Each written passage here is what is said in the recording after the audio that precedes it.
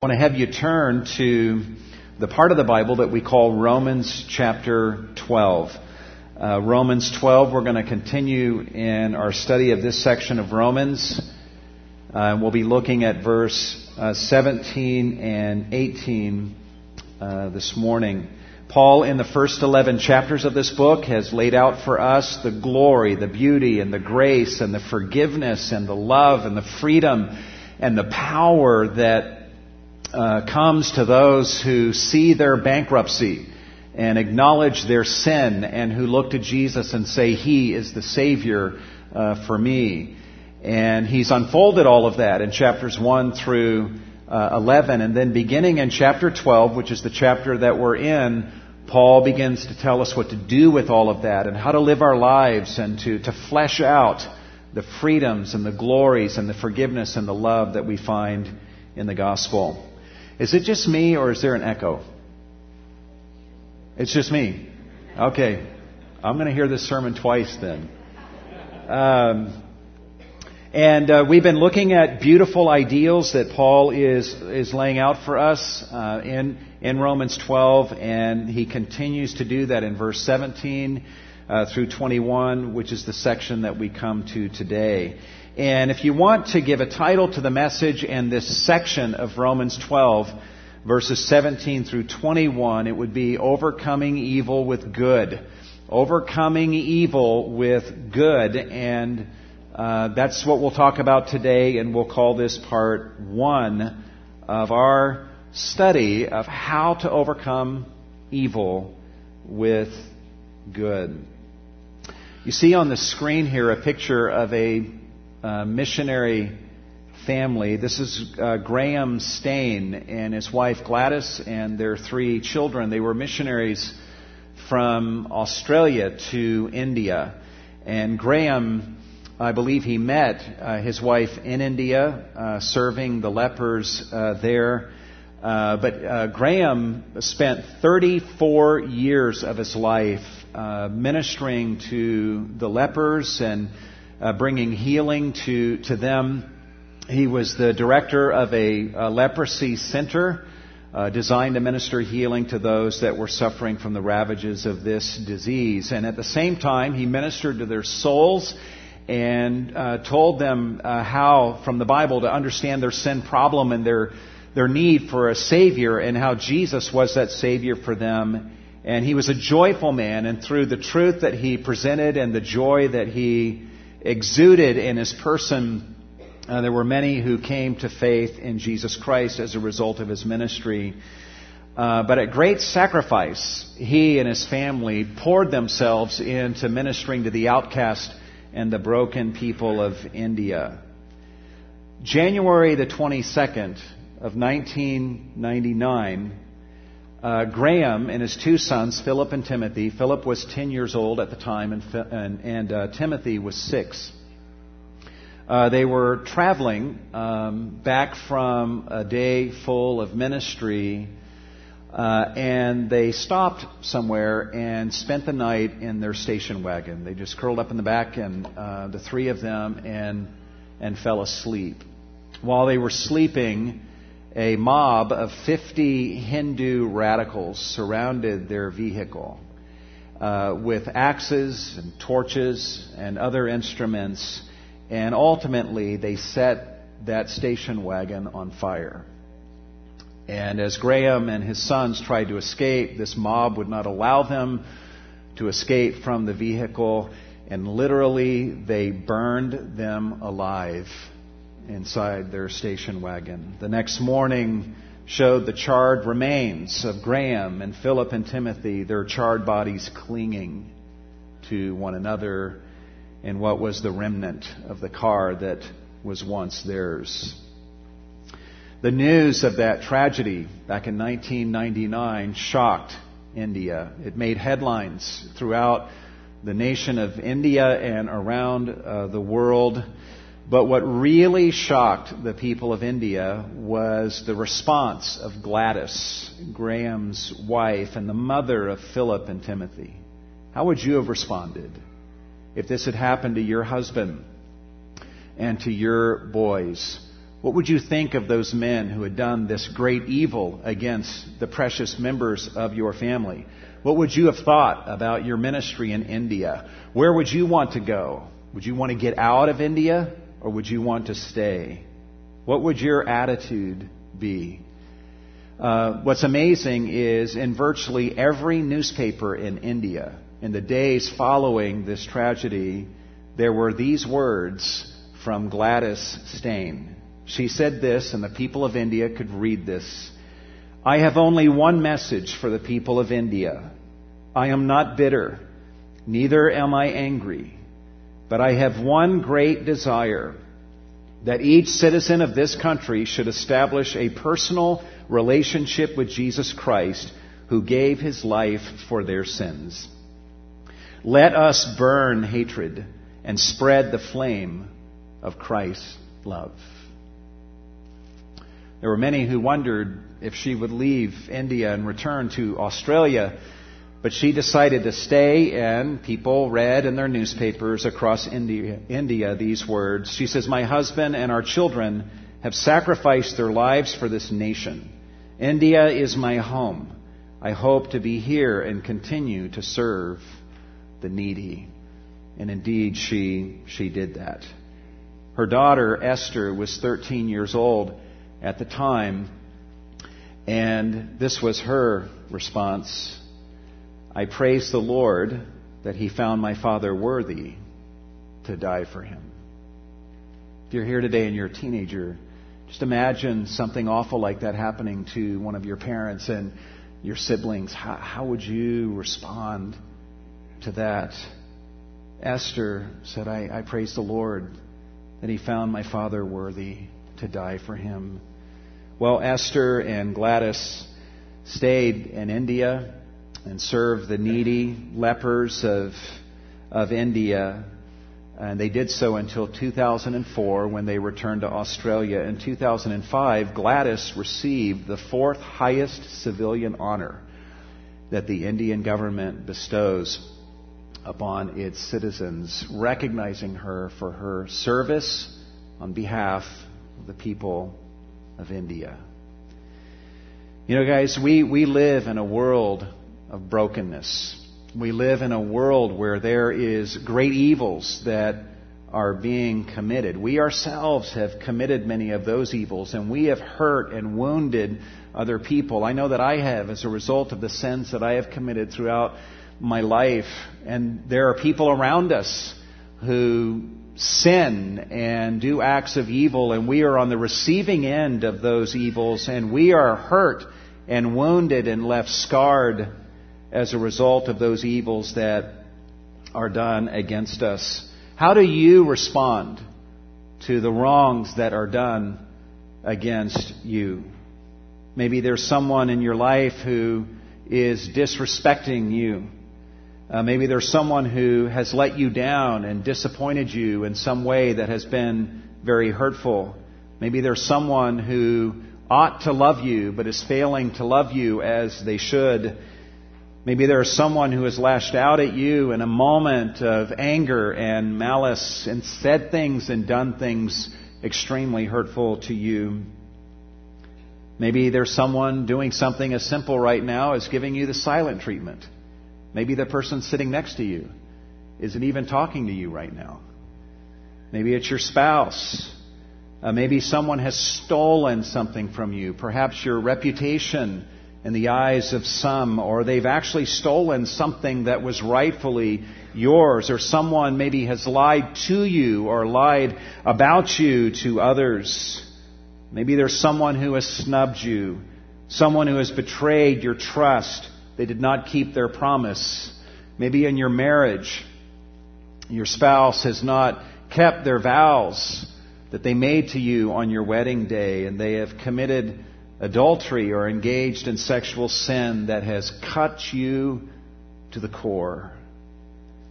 There are some in our church that have been physically abused in their past, have been sexually abused, emotionally abused. Terrible evils have been done against many in our own congregation. We live in a world of brokenness and evil, and there are enormous hurts and scars that we carry with us as a result of that.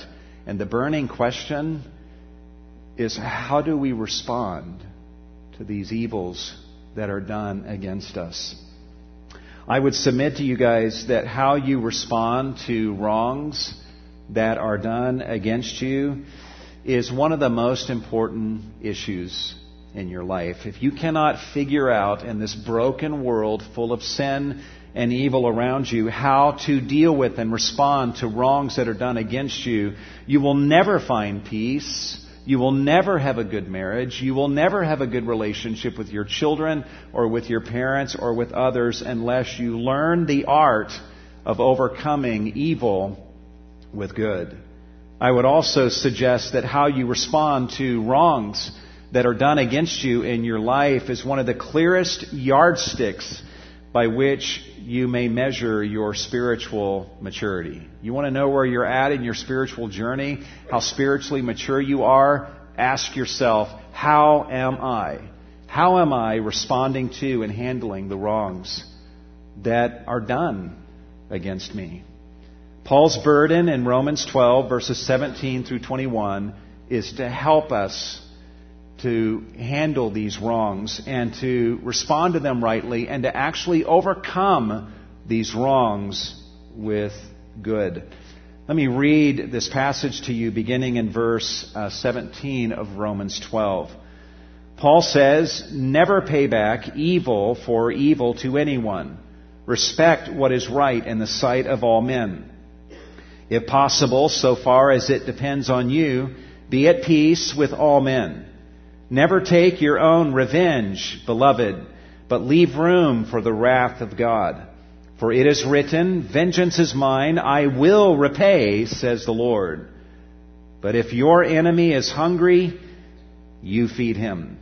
And if he is thirsty, you give him a drink, for in so doing you will heap burning coals upon his head. Do not be overcome by evil, but overcome evil with good." This is God's word to us. You'll notice in looking at verse 17 and verse 21, something similar. In verse 17, you see the word for evil twice. Never pay back evil for evil. And then at the end of this section, in verse 21, we see the word evil twice again. Do not be overcome by evil, but overcome evil with good.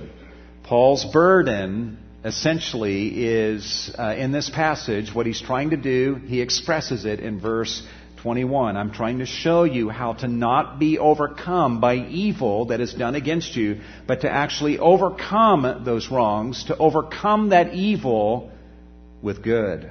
I want you to be an overcomer. And this counsel that I offer to you in this text is designed to help you to be a true overcomer over the evils that are done against you. There's going to be 6 or 7 pieces of counsel or ways that Paul is going to teach us in this passage to respond to evils that are done against us. And all we're going to have time to do in verse 17 and 18 is look at 3 of these ways. 3 ways to overcome evil that is done against you. 3 ways to overcome evil with good. The first of these ways is stated in verse 17, and that is, do not retaliate against people with evil for evil. If you're going to be an overcomer of evil in your life from day to day, then you just got to establish this up front, and that is that you will not retaliate against people. You will not be a vengeful person and repay people evil for evil. There are basically 2 evils that are being spoken about in verse 17. There is the evil that someone does against you, right? And then there's the evil that rises up within you that you are longing to visit upon that person in return for what they have done against you. You ever experienced that? Okay. So there's 2 evils. The evil someone has done against you, and then the evil that you are feeling in your heart and you're wanting to deliver back to that person some comparable evil to repay them. It's almost like in such moments, this is the language, it's commercial language here, paying back. It's almost like when someone does something wrong against us, we feel this urge, almost as if we owe it to them, to give them evil in return. This is natural to the human fallen condition, that when someone wrongs us, we want to wrong them in return. But Paul says, notice the all-inclusive, all-encompassing language here. Never pay back evil for evil to anyone. Evils large and small. It could be someone doing a terrible evil against you that hurts you to the core of your being. Paul would say, don't retaliate with evil for evil. It could be something as simple as your spouse disrespecting you in the way they're talking to you right now. And you're like, well, they're disrespecting me, so I'm going to disrespect them in the way I talk to them. So Paul would say, it doesn't matter what the evil is, how large or small it is, do not ever pay back evil for evil to anyone. Now, this counsel, admittedly, is radical. It is counterintuitive. It is desperately countercultural. There's not a lot of people around outside of Christ who will be passionately giving you this counsel to not repay evil for evil. In fact, there are plenty of people who would love to counsel you to repay evil for evil, to take revenge, and to get even. Donald Trump, I think last year, spoke in chapel at Liberty University. Being the great theologian that he is, he was the chapel speaker for that particular day, and he counseled the students to get even. He said, I always say, don't let people take advantage. Don't let people take advantage. Get even. And you know, if nothing else, others will see that, and they're going to say, you know, I'm going to let Jim Smith and Sarah Malone, I'm going to let them alone because they're tough customers. That's his counsel. Get even to the student body at Liberty University. Believe it or not, there were actually Christian writers who, in their blogs, sought to defend Donald Trump's counsel as being okay, and it's within the framework of the teaching of the Bible for someone to actually, be able to say what he said, and they equated what he's saying with being tough. And they said, well, Jesus is tough, and so we're supposed to be tough. Equating toughness with taking revenge and getting even with people. I think what he's counseling here is actually indefensible. And we have no business defending this. Jesus was tough, all right? But guys, let me just say, taking revenge is not tough. That's easy. Anyone can do that. A 3-year-old does that. Without any training, no one has to teach them how to do that. A 3-year-old naturally gets even and takes revenge and retaliates with evil for evil. It takes no toughness to do that. That's the easy way. True toughness is what Jesus actually did. In 1 Peter chapter 2, verse 21, it says that He left us an example for us to follow. And in verse 23 of 1 Peter 2, it says, while being reviled, He did not revile in return. And while suffering, He uttered no threats. In fact, what did He do at the cross but pray a prayer saying, Father, forgive them.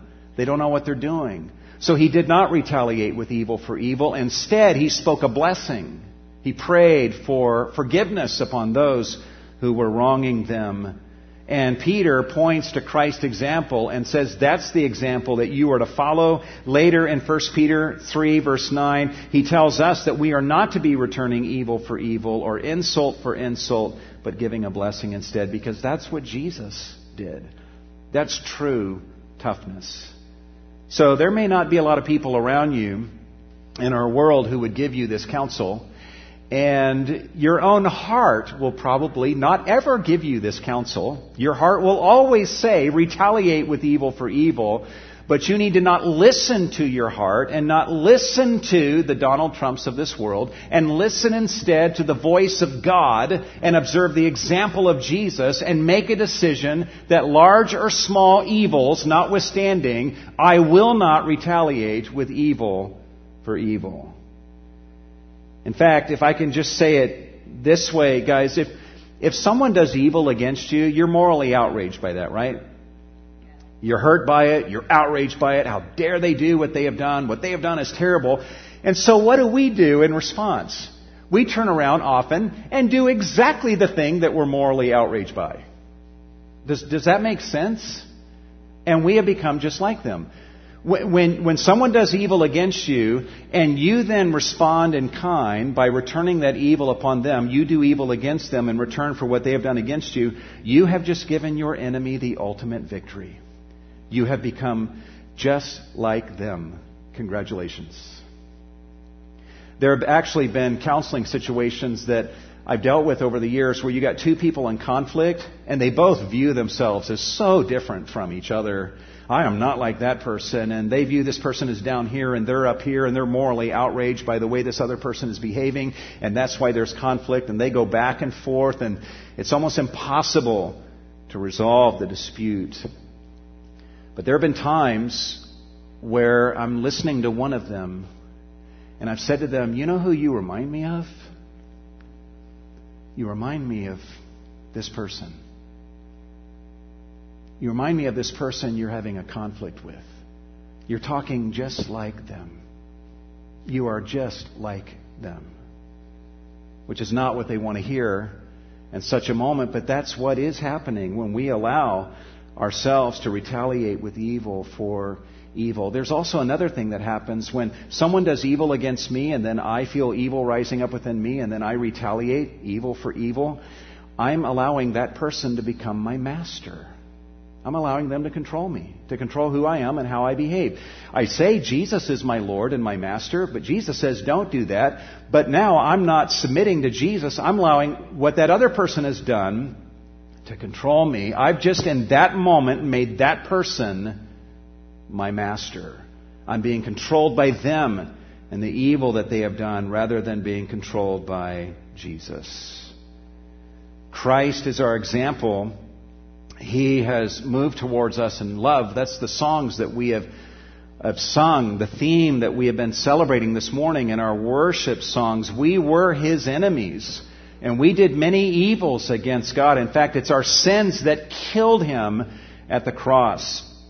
And yet Christ moved towards us in love and forgiveness, and He did not retaliate against us with evil for evil. Instead, He died for us, and He has shown us His grace and His goodness and His mercy. And as recipients of this grace and of this amazing good, we did evil against God, and God returned upon our own heads good and the riches of His grace.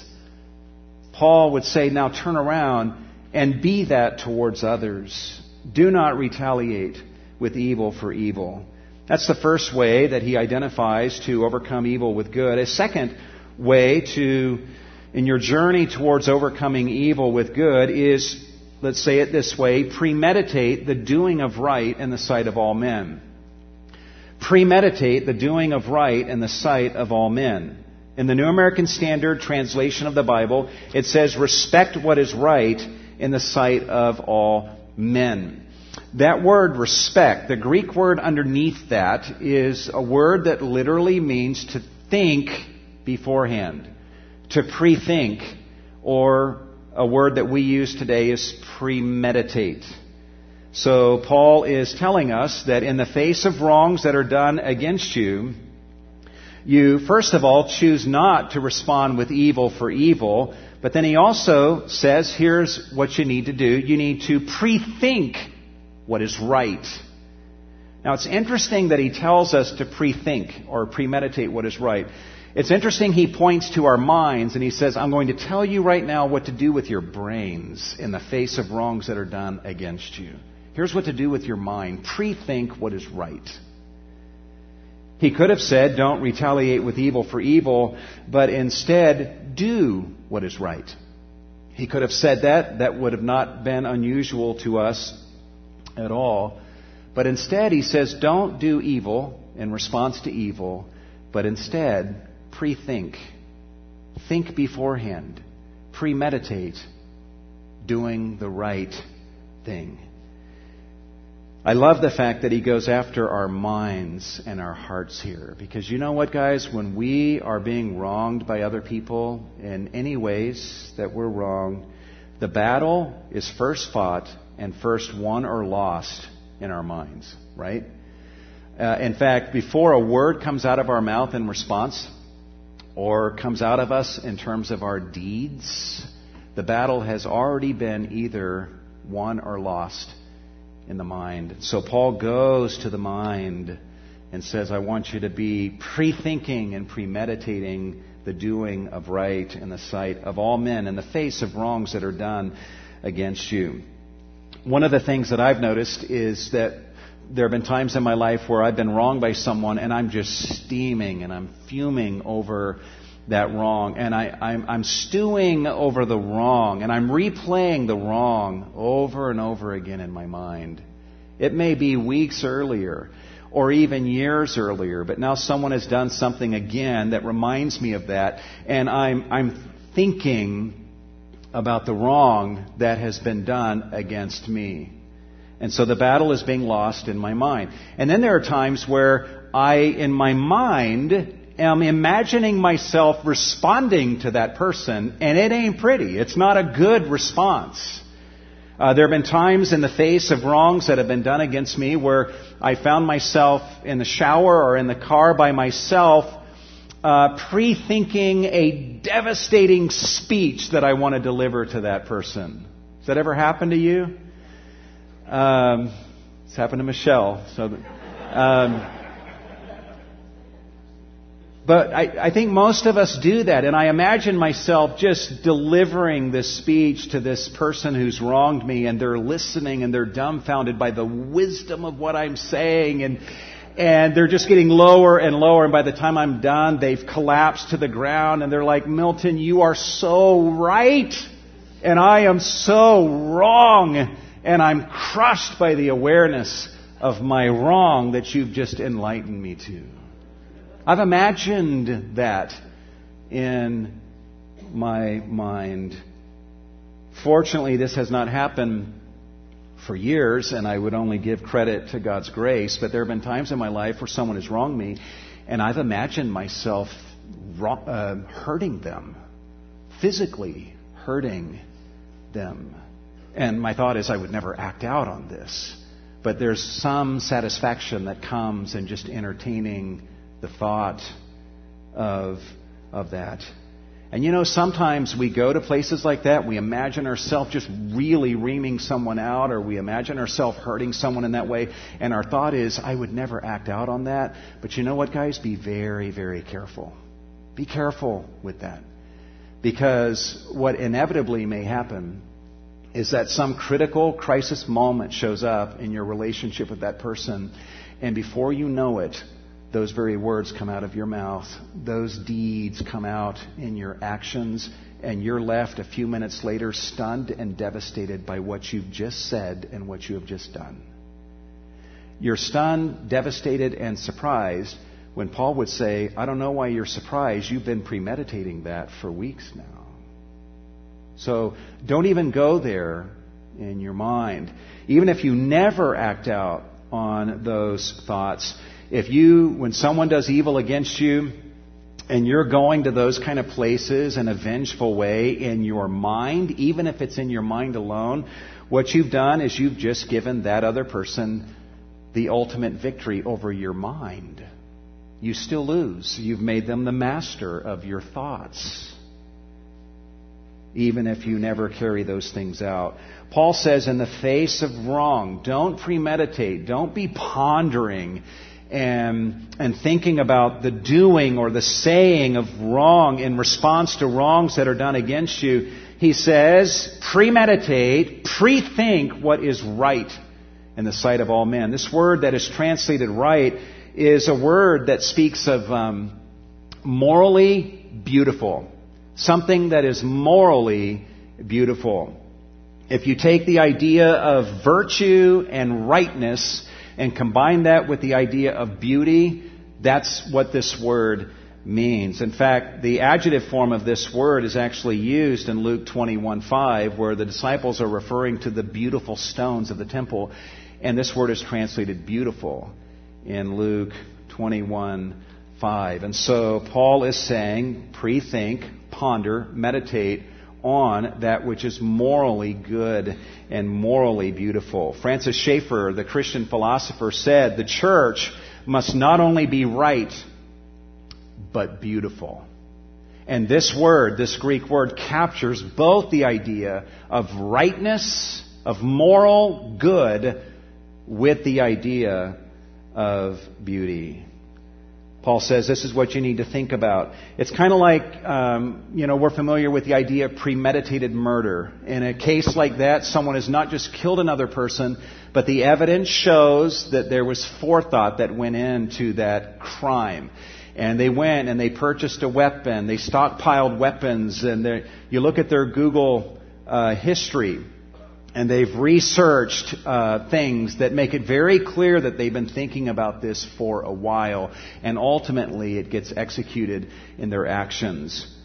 What that is to the crime of murder, Paul is saying when someone does evil against you, you need to be that deliberate, that meditative, in terms of preparing yourself to respond in a right way. When someone does wrong against you, imagine yourself, do this guys, imagine yourself doing right in response to them. Let your imagination get wrapped around that visual of you saying the right thing to them, responding to their wrong with a blessing that you may speak to them. Or imagine yourself doing something actively in your actions that is good and beneficial for that person. Think about that. Make preparations for that. Premeditate the doing of right. Now look at what else he says in verse 17. There's a phrase at the end of this verse that's worth pondering. He says, respect or premeditate what is right in the sight of all men. This is really interesting. Paul could have said, premeditate what is right. Don't retaliate with evil for evil, but instead premeditate, pre-think on what is right, period. And we would have thought, okay, I get that. He could have said, do not retaliate with evil for evil, but instead premeditate on what is right in the sight of God. And we would have thought, I get that, I understand that. But instead, he says, premeditate what is right in the sight of all men. So there's a horizontal dimension here. Paul is challenging us in the face of wrongs that are done against us. It could be a wrong done against us by a fellow Christian. It could be a wrong done against us by total non-believers who don't know the Lord, and they're sinning against you, maybe even persecuting you for being a Christian in one form or another, and they're doing evil, they're doing wrongs against you. And Paul says, in such moments, you need to premeditate the doing of that which is morally good and beautiful, not just in the sight of God, but ponder what is right even in the sight of the person who is wronging you. John Piper was preaching on this passage, and I was listening to it a couple weeks ago, and he said to his congregation, does that bother you? Do what's right in the sight of all men. That he would add that at the end. And he says, that bothers me. But he took his congregation to 2 Corinthians 8:21, where Paul brings both ideas together. And Paul literally, he uses the same language. He says, for we premeditate what is morally good and beautiful, not only in the sight of the Lord, but also in the sight of men. Paul says, I think about this. I ponder this. When somebody does something that is wrong against me, when someone has a belief system that's very different than than believing in Christ and the Christian way, I'm asking myself, is there any arena of common ground of what we in our constellation of virtues as Christians believe is morally good and beautiful that they also believe is morally good and beautiful? Is there anything that we both recognize to be morally beautiful? And if so, that's what I want to do. One writer says about this phrase in verse 17, he says, this reminds us that the norms of behavior governing Christian conduct are norms that even non-believers recognize as worthy of approval. Another writer says, although it is imperative that believers take pains to do what is right in God's sight, it also is important that we do, as long as it does not violate Christian ethics, what is well thought of by the world. Does that rest easy with you? Think about some passages in Matthew 5. Jesus says, let your light shine before men, that they may see your good works and glorify your Father who is in heaven. Assuming that they see your good works and recognize them to be good. In 1 Peter 2:12, Peter says to Christians, keep your behavior morally excellent among the Gentiles, amongst those who are not Christians, so that in the thing in which they right now are slandering you as evildoers, they may, on account of your good deeds, as they observe them, glorify God in the day of visitation.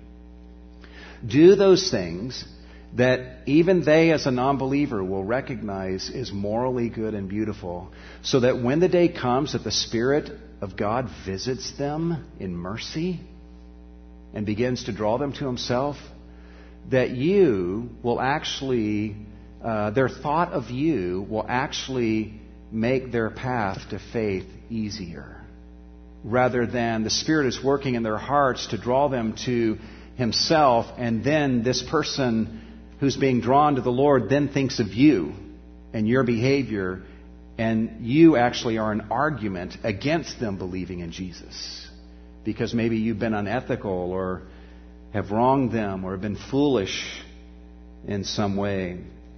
In 2 Corinthians 4:2, Paul, speaking of himself and his colleagues, he says, we are commending ourselves to every man's conscience in the sight of God. That's a fascinating statement. Paul is saying, when I'm getting to know someone, they may be a Christian, they may not be a Christian. When I'm interacting with people, I'm interested in their conscience. Their conscience may be imperfect, it may be deeply flawed, but I want to know what their conscience is. I want to know what they think is right and wrong. And I'm asking myself, where is their overlap between what we as Christians deem to be morally beautiful and what they deem to be morally beautiful? And whatever that common ground is, that's what I want to do, to commend myself to their conscience. In 2 Timothy 3:7, Paul gives a qualification for elder and says an elder must have a good reputation with those outside. Paul's actually telling Timothy, if you're thinking about bringing an elder on to help lead the church, go talk to his neighbors. You say, well, his neighbors are not even Christians. They're atheists. Paul would say, I don't care. I want to know what they say about him.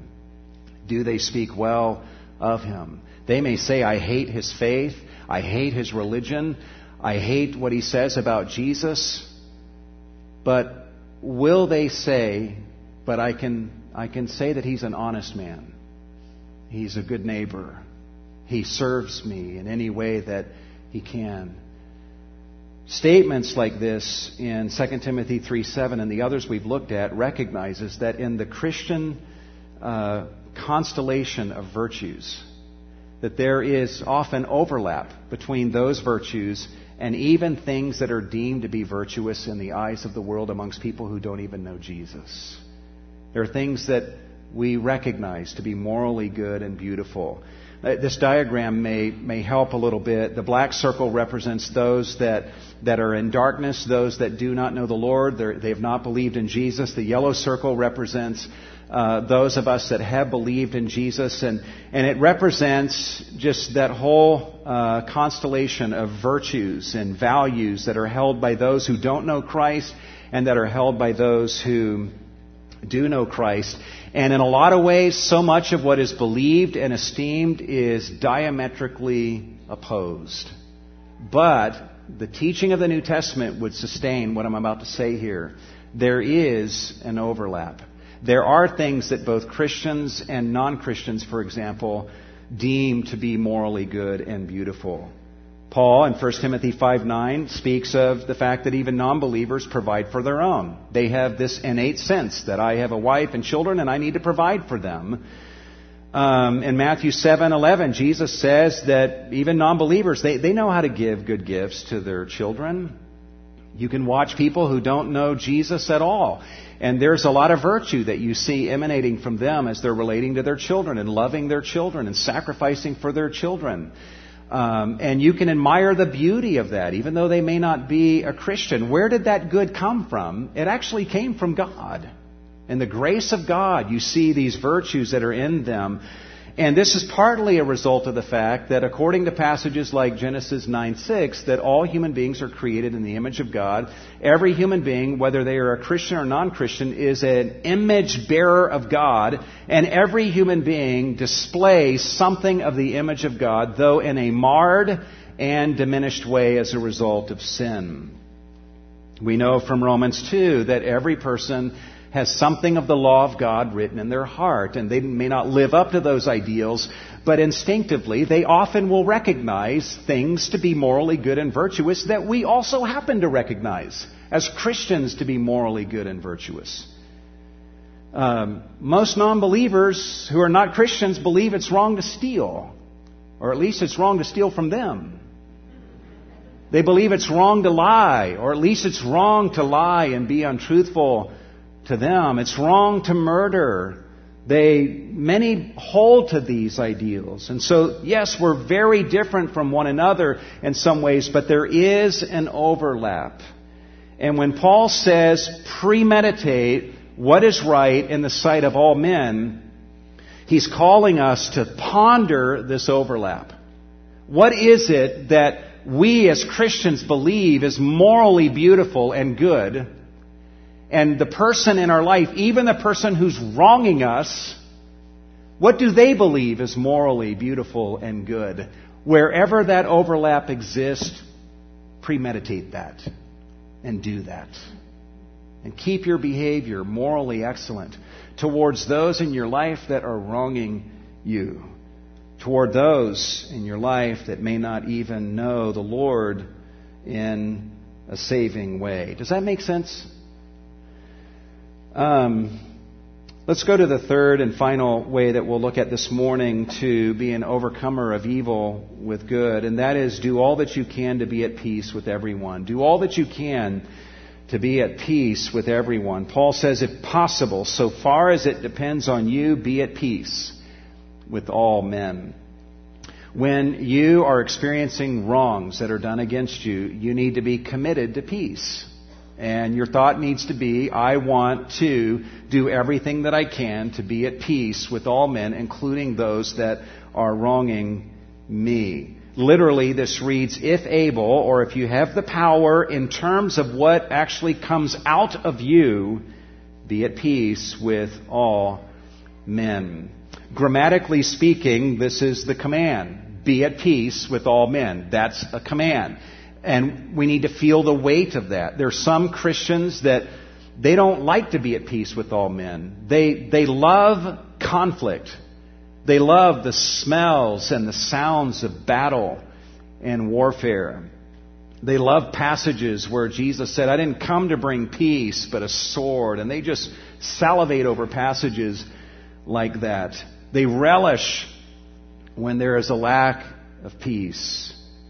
But whatever your thinking is and your leaning is, somewhere you need to insert this value. That, Lord, with the grace that you give me, I want to be at peace with all men. I'm going to make that a goal. Not my only goal, but I want to make this my goal. and I want to do what I can do to serve that end. And to help you with that, Paul says this. He says, be at peace with all men so far as it depends on you. He's saying you can't control the other person's actions. They may never want to be at peace with you. You may never have peace with them. But may it not be because of you that there is a lack of peace.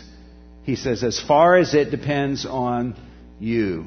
In terms of anything that actually can come out of you, you be at peace with all men. What he's challenging you to do is not to just do a thing or two to try to make peace, but to actually exhaust what is in you in pursuit of peace. This is helpful for us because often when there is a lack of peace in our marriage or in a relationship with a brother or sister in the church or someone in the workplace, we often will do one or two things in the way of an effort at peace, just so the record can show, look at what I've done. I tried. I remember years ago a lady pled with her husband to come for counseling for their marriage, and made a beautiful appeal to him. And the husband ultimately said, okay, I'll come to the church for counseling. And when I announced that to the wife, I said, hey, good news, your husband heard your appeal and he's coming for counseling. There was silence on the other end of the line.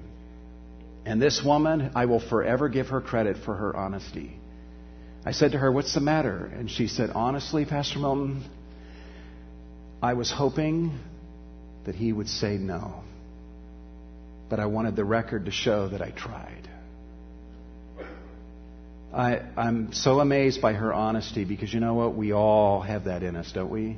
We do enough so that the record will show that we made an effort, but we're not willing to do everything that is at our disposal to pursue peace. You think of Jesus. Was there peace between him and the rebel human race 2,000 years ago? No, there wasn't peace. He comes into this world. He lives amongst us. He lives a perfect life. And he did thousands upon thousands upon thousands of humble deeds of service to mankind. He healed the sick and he raised the dead and he gave sight to the blind and hearing to the deaf and speech to the dumb. And he cleansed the lepers. And he did so many good deeds that the Apostle John said, were you to try to write everything that he did, the world itself could not contain the books that would be written to chronicle his deeds.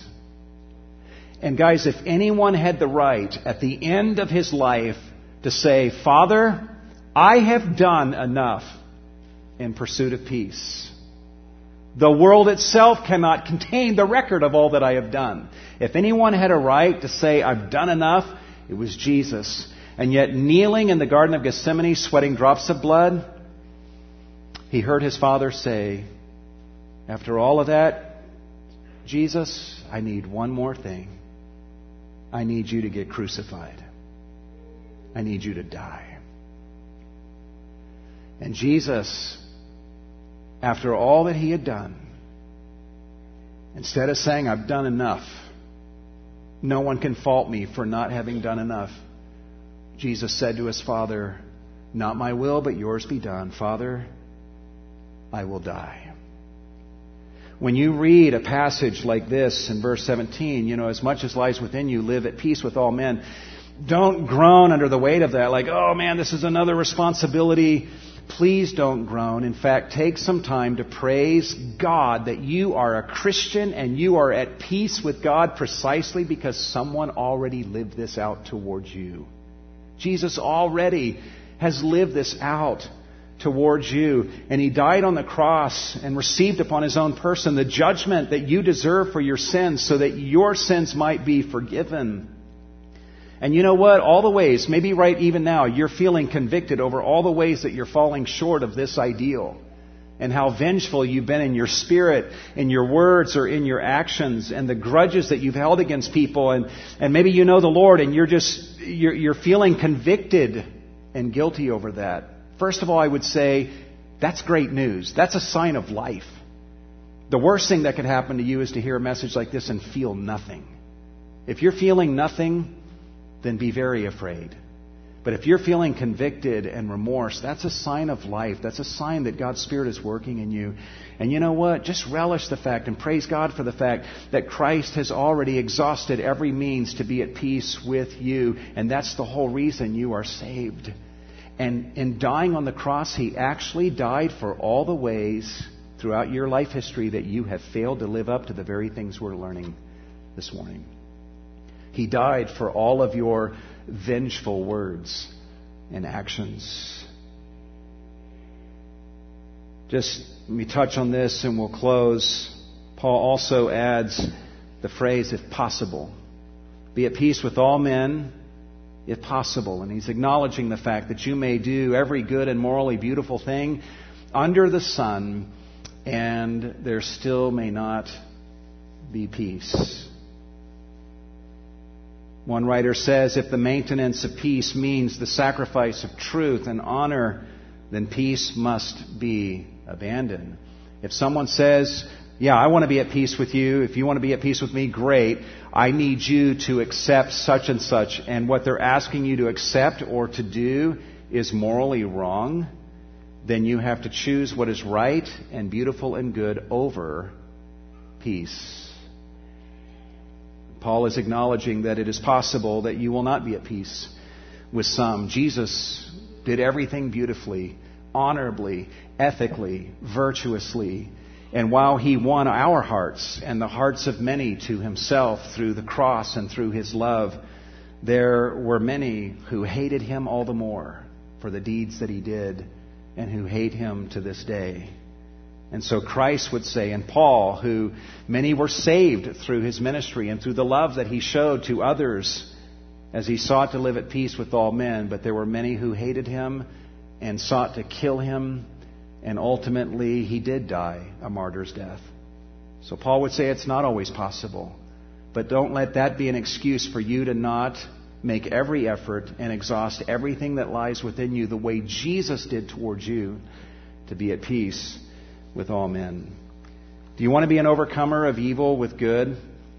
Do not repay evil for evil. Premeditate on the doing of right in the sight of all men. And, as far as it depends on you, if possible, make every effort to be at peace with all men, including those that have wronged you. Let's pray together. Lord, I just pray if there's any here today who they don't have a relationship with you through Christ, that you would just draw them to yourself. Love them, Lord. They're here for a reason, and I believe that they're precious to you. And there's a whole life of this amazing love relationship that they could have with you, Jesus, if they would humble themselves and acknowledge their bankruptcy and look to you, Jesus, and say, you and you alone are the Savior for me. May they call out to you even where they're seated and embrace you as their Savior. For all of us who have believed in you already and seek to believe in you from day to day, Lord, I pray that you would just humble us and help us to not be a bitter, angry, vengeful people. I know that in this room, Lord, there is anger, there is bitterness. In some cases, I'm sure years of bitterness and lack of peace. And that's the power of that can only be broken by you. Lord, if you could just work in hearts and look upon each of us with grace and mercy and just choose to do a work of breaking the stranglehold of anger and bitterness and vengefulness, and just show us that there's a better way, a more beautiful way, a way of freedom and a lightness of being that's better than carrying all this stuff around from day to day and this record of wrongs that are done. That's not the way to live. May we choose the freedom that comes from following the very things that we're taught to do in this passage. Thank you, Lord, for your word, for how practical it is. Help us to live this out, and when we fall short, to soak in your forgiveness that is always there for us. We thank you for the opportunity to give of our offerings to you, Lord. Receive these funds and do much with them for the glory of Jesus. And we ask all these things in the name of Jesus. And all God's people said.